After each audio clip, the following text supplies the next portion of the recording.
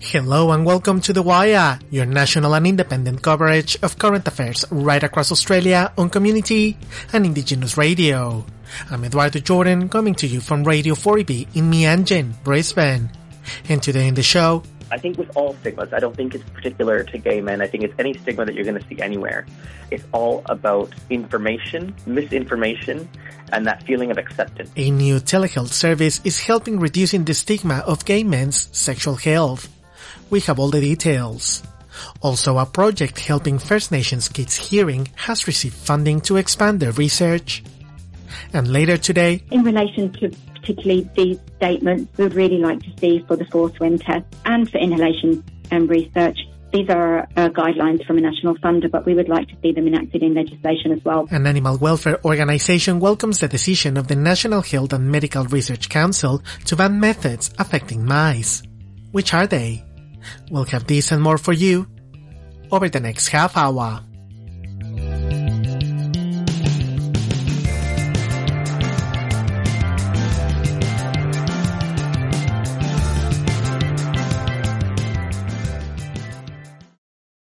Thanks for being with us today. We're on air across Australia thanks to the Community Radio Network and the support from the Community Broadcasting Foundation. First up today, Queensland Labor has officially endorsed Dr. Stephen Miles as the 40th Premier after Anastasia Palaszczuk announced her retirement. Premier Miles chose Cameron Dick as his Deputy Premier, and his cabinet will have 5 new ministers in the front bench. I asked National Radio News political correspondent Amanda Cobb what we knew about Ms. Palaszczuk's announcement this week. So this wasn't entirely unexpected. There were sort of whispers around her potentially retiring for a couple of months now, but I don't think anyone was actually expecting her to sort of do it before the end of the year.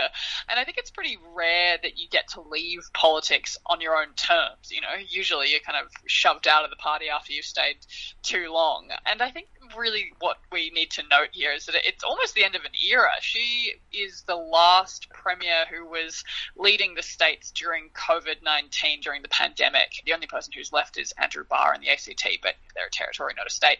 So, yeah, real sort of end of an era for a pretty solid period of time here in Australian politics. And she was pretty emotional, you know. She's been in this job for 9 years. It's a really, really long time. She's actually the longest serving female leader in Australian history. So a pretty big note there. But she didn't really give a lot of reasons for why she was leaving. She essentially just said that it was time and that she was tired. So as you mentioned, she's been the Premier of Queensland for the last 9 years. What were some of the challenges she faced during her premiership? Yeah, so I mean, I'll start sort of on the positives. She came in pretty impressively, defeated a guy called Campbell Newman, who was a well-known Queensland Premier. And at the time, Labor only had really a handful of seats in Parliament. So she beat him and then won 2 more times and, you know, really established Labor as a pretty big force in Queensland during her time as Premier. And I think, at least from her own sort of perspective, she says that, you know, Queensland is one of the best economies in the nation. If you compare all the different states, you guys have got lower taxes, lower debt, low unemployment as well, and lots of people moving to Queensland, to the Sunshine State. And of course, COVID-19 as well. So she was, you know, one of those premiers who kind of did Fortress Queensland, you know, closed the borders, was quite tough on people coming in and out of the state, which was very popular at the time. So that's sort of some of the good things. But I guess the more negative aspects is that at the moment there's a lot of complaints around the health system, housing shortages, and the particularly youth crime as well. So those have sort of been issues that have been bubbling away throughout her time and have certainly gotten a lot more attention in recent months. Could you expand a little bit more about these issues that the state will face now that the Premier is leaving, with cost of living, youth crime, etc.? Yeah, absolutely. So, I mean, look, cost of living is a national problem, but, you know, each state is kind of experiencing it differently. Housing in Queensland is a massive problem. You know, all you have to do is kind of drive through Brisbane and you see all of the massive apartment blocks that have been built as more and more people come into the state, but it's still not enough. And, you know, Brisbane in particular is experiencing a lot of homelessness as well. So that is going to be something that continues to be a problem if there's not as much supply of housing. The youth crime one, again, has sort of been a bit of a problem in Queensland. And it's really that tension between, you know, how much you sort of put law and order as the solution versus, you know, sort of compassion for some of the kids who are doing these sorts of crimes. So that's sort of been a line that they've had to walk, but, you know, they certainly have been boosting police presence in a lot of different towns around Queensland. But I think the one thing that they've really got to focus on at the moment is, you know, you can kind of look at all these policy decisions, but it's only 10 months until the election. So winning the next election is really going to be Labor's top priority in the next few months, and they're not looking too great in the polls. So what did the Prime Minister and other federal Labour colleagues say about Ms. Palaszczuk's announcement? I guess this is sort of the benefit of leaving on your own terms, right? Is that there's sort of less mudslinging at the end that sort of forces you out. So most people have said some pretty positive things about her. It's mostly her Queensland colleagues have had a lot of praise for her. You know, they've basically said, you know, she won us 3 elections, and not a lot of leaders are able to do that. So she certainly was good when it came to that. The Prime Minister himself, Anthony Albanese, described her as a Labor hero, a 3-time election winner, and Australia's longest-serving female premier. And of course, you know, he essentially just said that she was always a champion for Queenslanders. So, you know, that they would have met many, many times during national cabinet meetings. I think she worked with 4 different prime ministers. That was National Radio News political correspondent Amanda Cobb.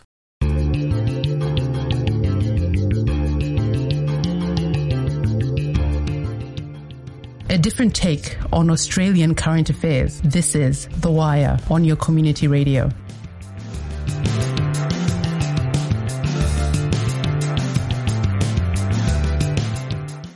A new platform was launched to reduce stigma around the LGBTIQ+ sexual health.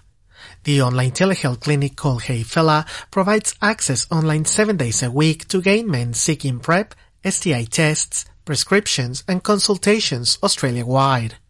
Hey Fella will expand its services to the LGBTIQ+ community in the new year.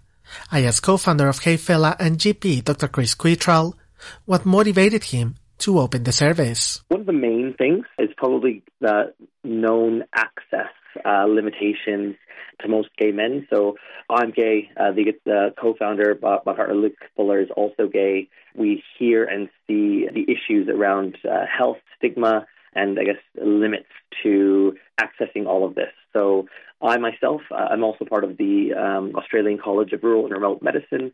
Knowing and seeing these services that are so difficult to get to people outside of the main cities, we thought we could create something together that would help provide health services to those that need it most. In particular, me being a doctor, I've also worked in gay men's sexual health through the Queensland AIDS Council ever since I was actually a med student, and continued volunteering throughout my training.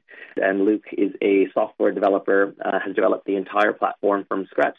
We just thought we could put our 2 abilities together to make something that could really help some people. And yeah, I guess that was, we finally decided we want to do something together, and here it is.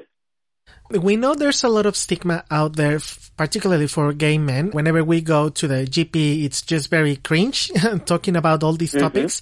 In your expertise, what's the stigma behind gay men's health that doesn't allow us or this community to be open with a GP? I think with all stigmas, I don't think it's particular to gay men. I think it's any stigma that you're going to see anywhere. It's all about information, misinformation, and that feeling of acceptance.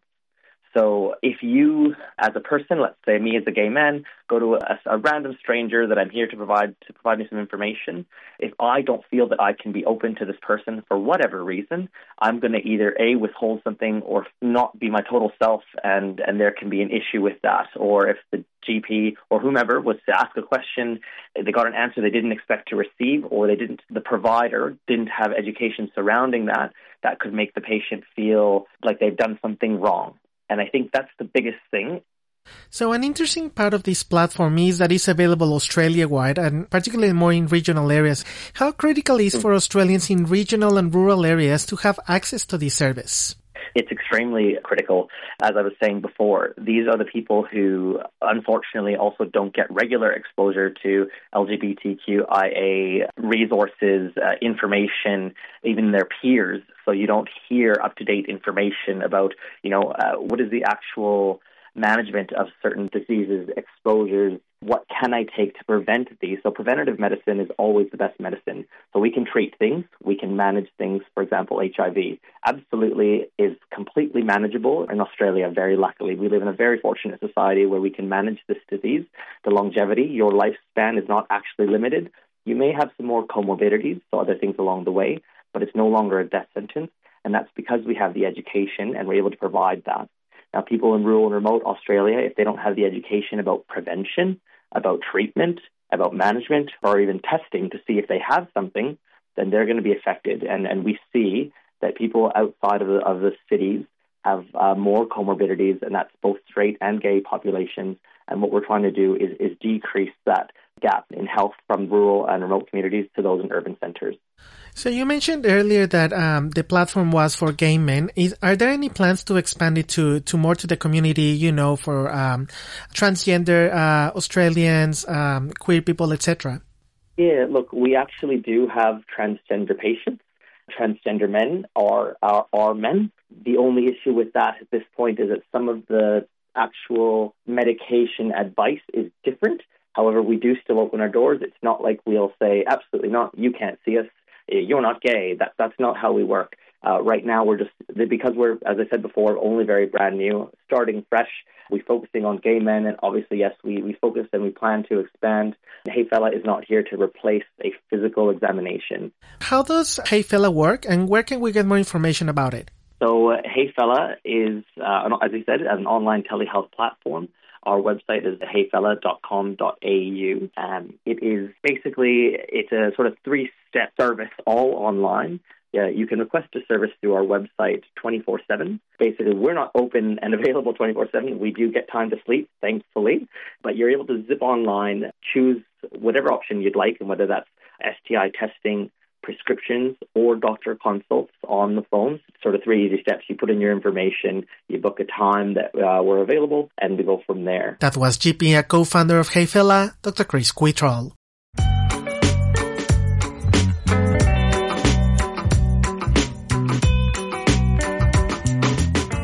You're listening to The Wire, independent current affairs on community and Indigenous radio. I'm Eduardo Jordan in Brisbane. A big hello to our friends in Alice Springs on ACCC 102.1 FM, to our listeners in Moruya on 2ER FM, and to the other side of the country to Radio Gulari in Broome, Western Australia.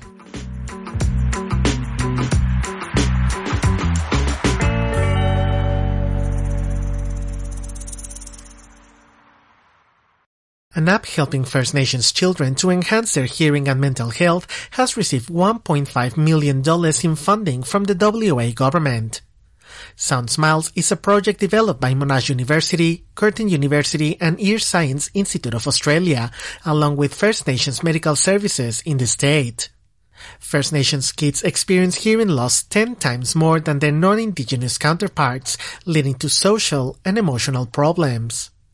The Wire's Emma Watsky asked Associate Dean Indigenous from Monash University's Faculty of Information Technology and Noongarman Professor Christopher Lawrence what motivated the group to develop the app. Well, what really inspired the development of Sound Smiles is this big, huge gap and really a lot of lack of information, really, in terms of understanding the social and emotional well-being of Aboriginal kids and young people with hearing loss. And for often these hearing loss is absolutely preventable. Otitis media is pretty still much significant among Indigenous communities, and obviously kids are at the early age are the ones that are prone to this, and left untreated, it can lead to permanent hearing loss. And how have you approached the culturally sensitive aspect of the app? Well, we partnered with the Southwest Aboriginal Medical Service in Bunbury in Western Australia and the Puranuku Aboriginal Medical Service up in the Pilbara.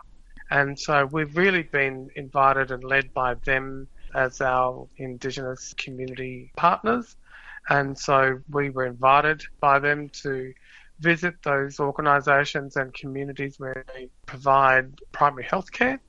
And so we did meet with some locals as well about the situations of, mostly from grandmothers. You know, we talked to the grandmothers and they were telling us these two very similar stories about two different Aboriginal kids in two different Aboriginal settings, but they both had the same outcome, which was they both had hearing loss and they were both, you know, had all these challenges with the system in terms of being treated at an early stage and having these issues diagnosed at that time, or really fighting a system that just wasn't really sensitive to these issues. You know, we're moving further and further into the digital age. What do you think could be, you know, the benefits of harnessing that merge of approach to healthcare and technology? Well, I think, you know, whether they're Aboriginal or non-Aboriginal kids, these future generations have access to technology. And so, you know, these kids, that they've had this technology, they wake up to it.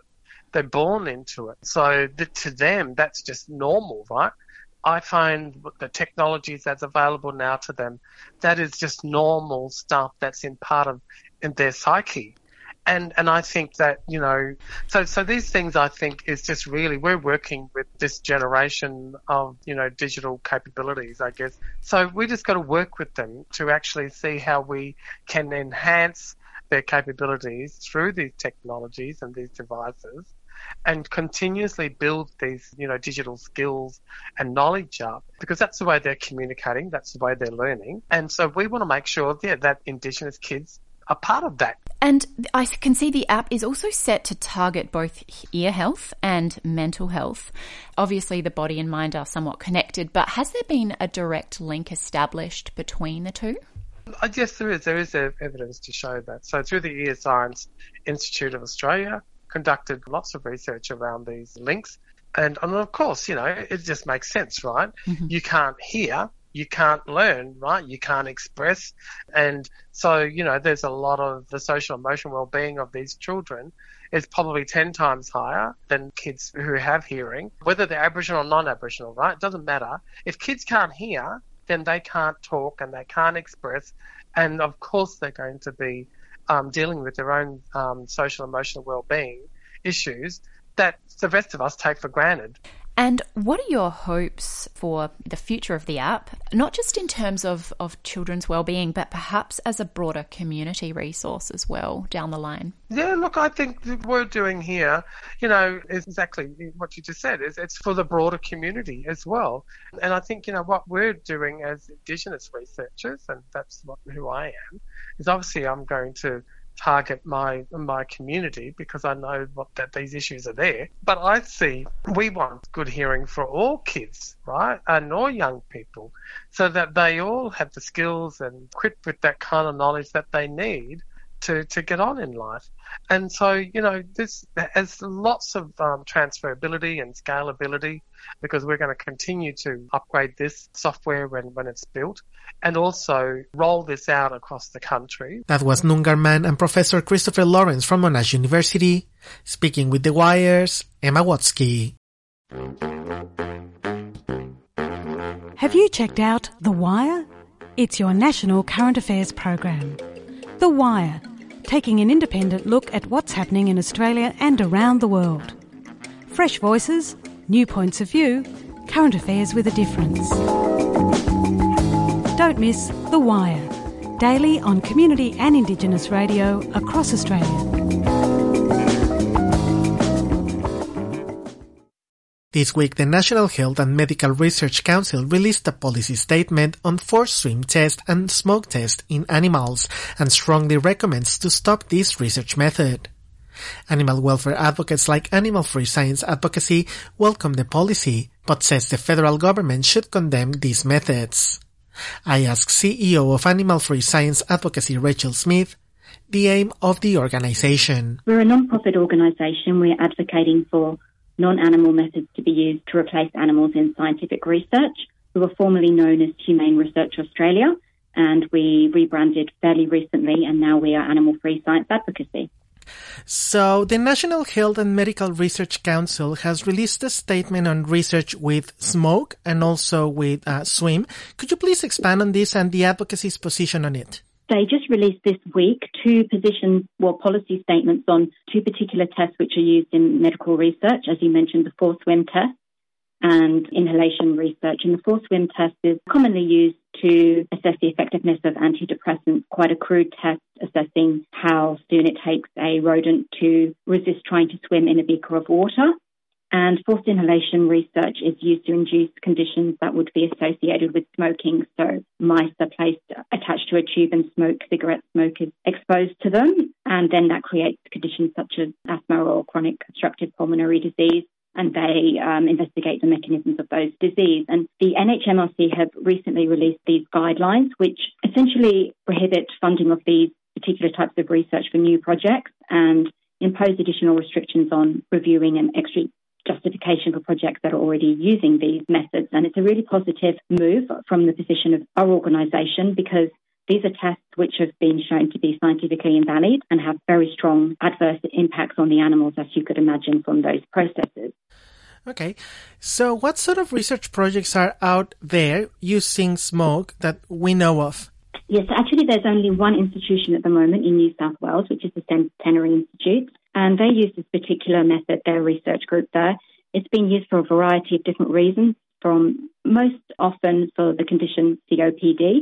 So it may be exposing mice to cigarette smoke, up to 12 cigarettes a day for up to 18 weeks.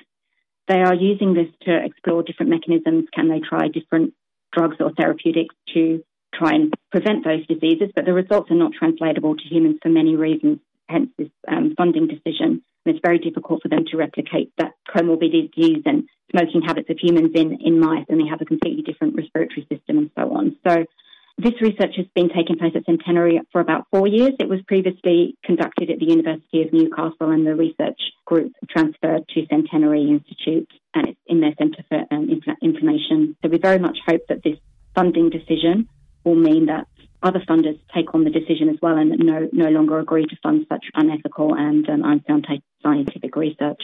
Okay. Do we know any other methods that could easily replace animals in research? There's a variety of different methods, depending on what the different context is. In terms of the 4SWIM test, there's novel compounds. If you're looking at depression, they can use mathematical or computer modelling. They can repurpose drugs.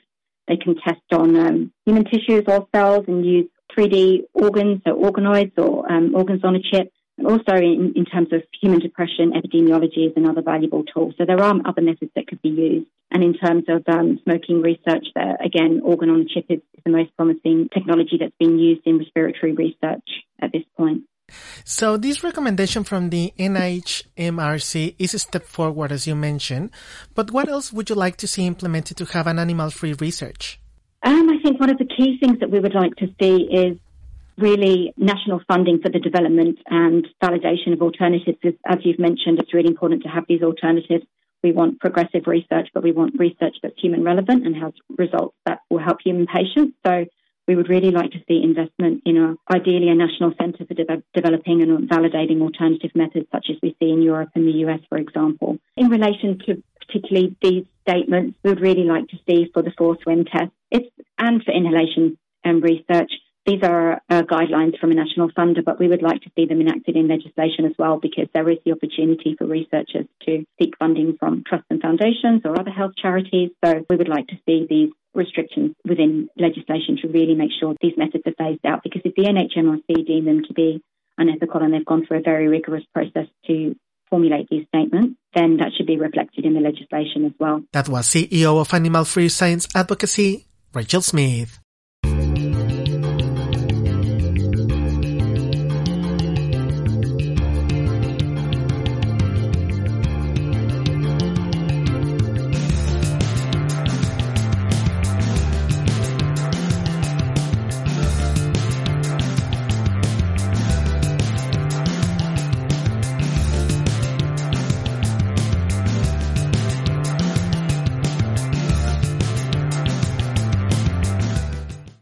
And unfortunately, that's the end of the show today. Thanks so much for listening wherever you're in Australia.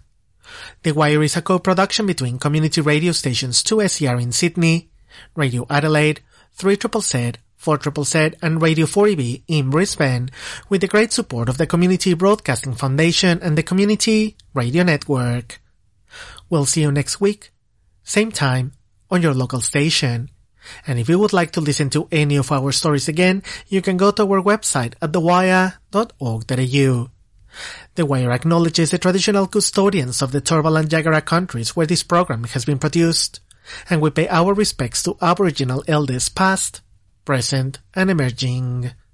Today The Wire came to you from Radio 4EB in Meanjin, Brisbane. I'm Eduardo Jordan. Thanks so much for your company and we'll see you next time on The Wire.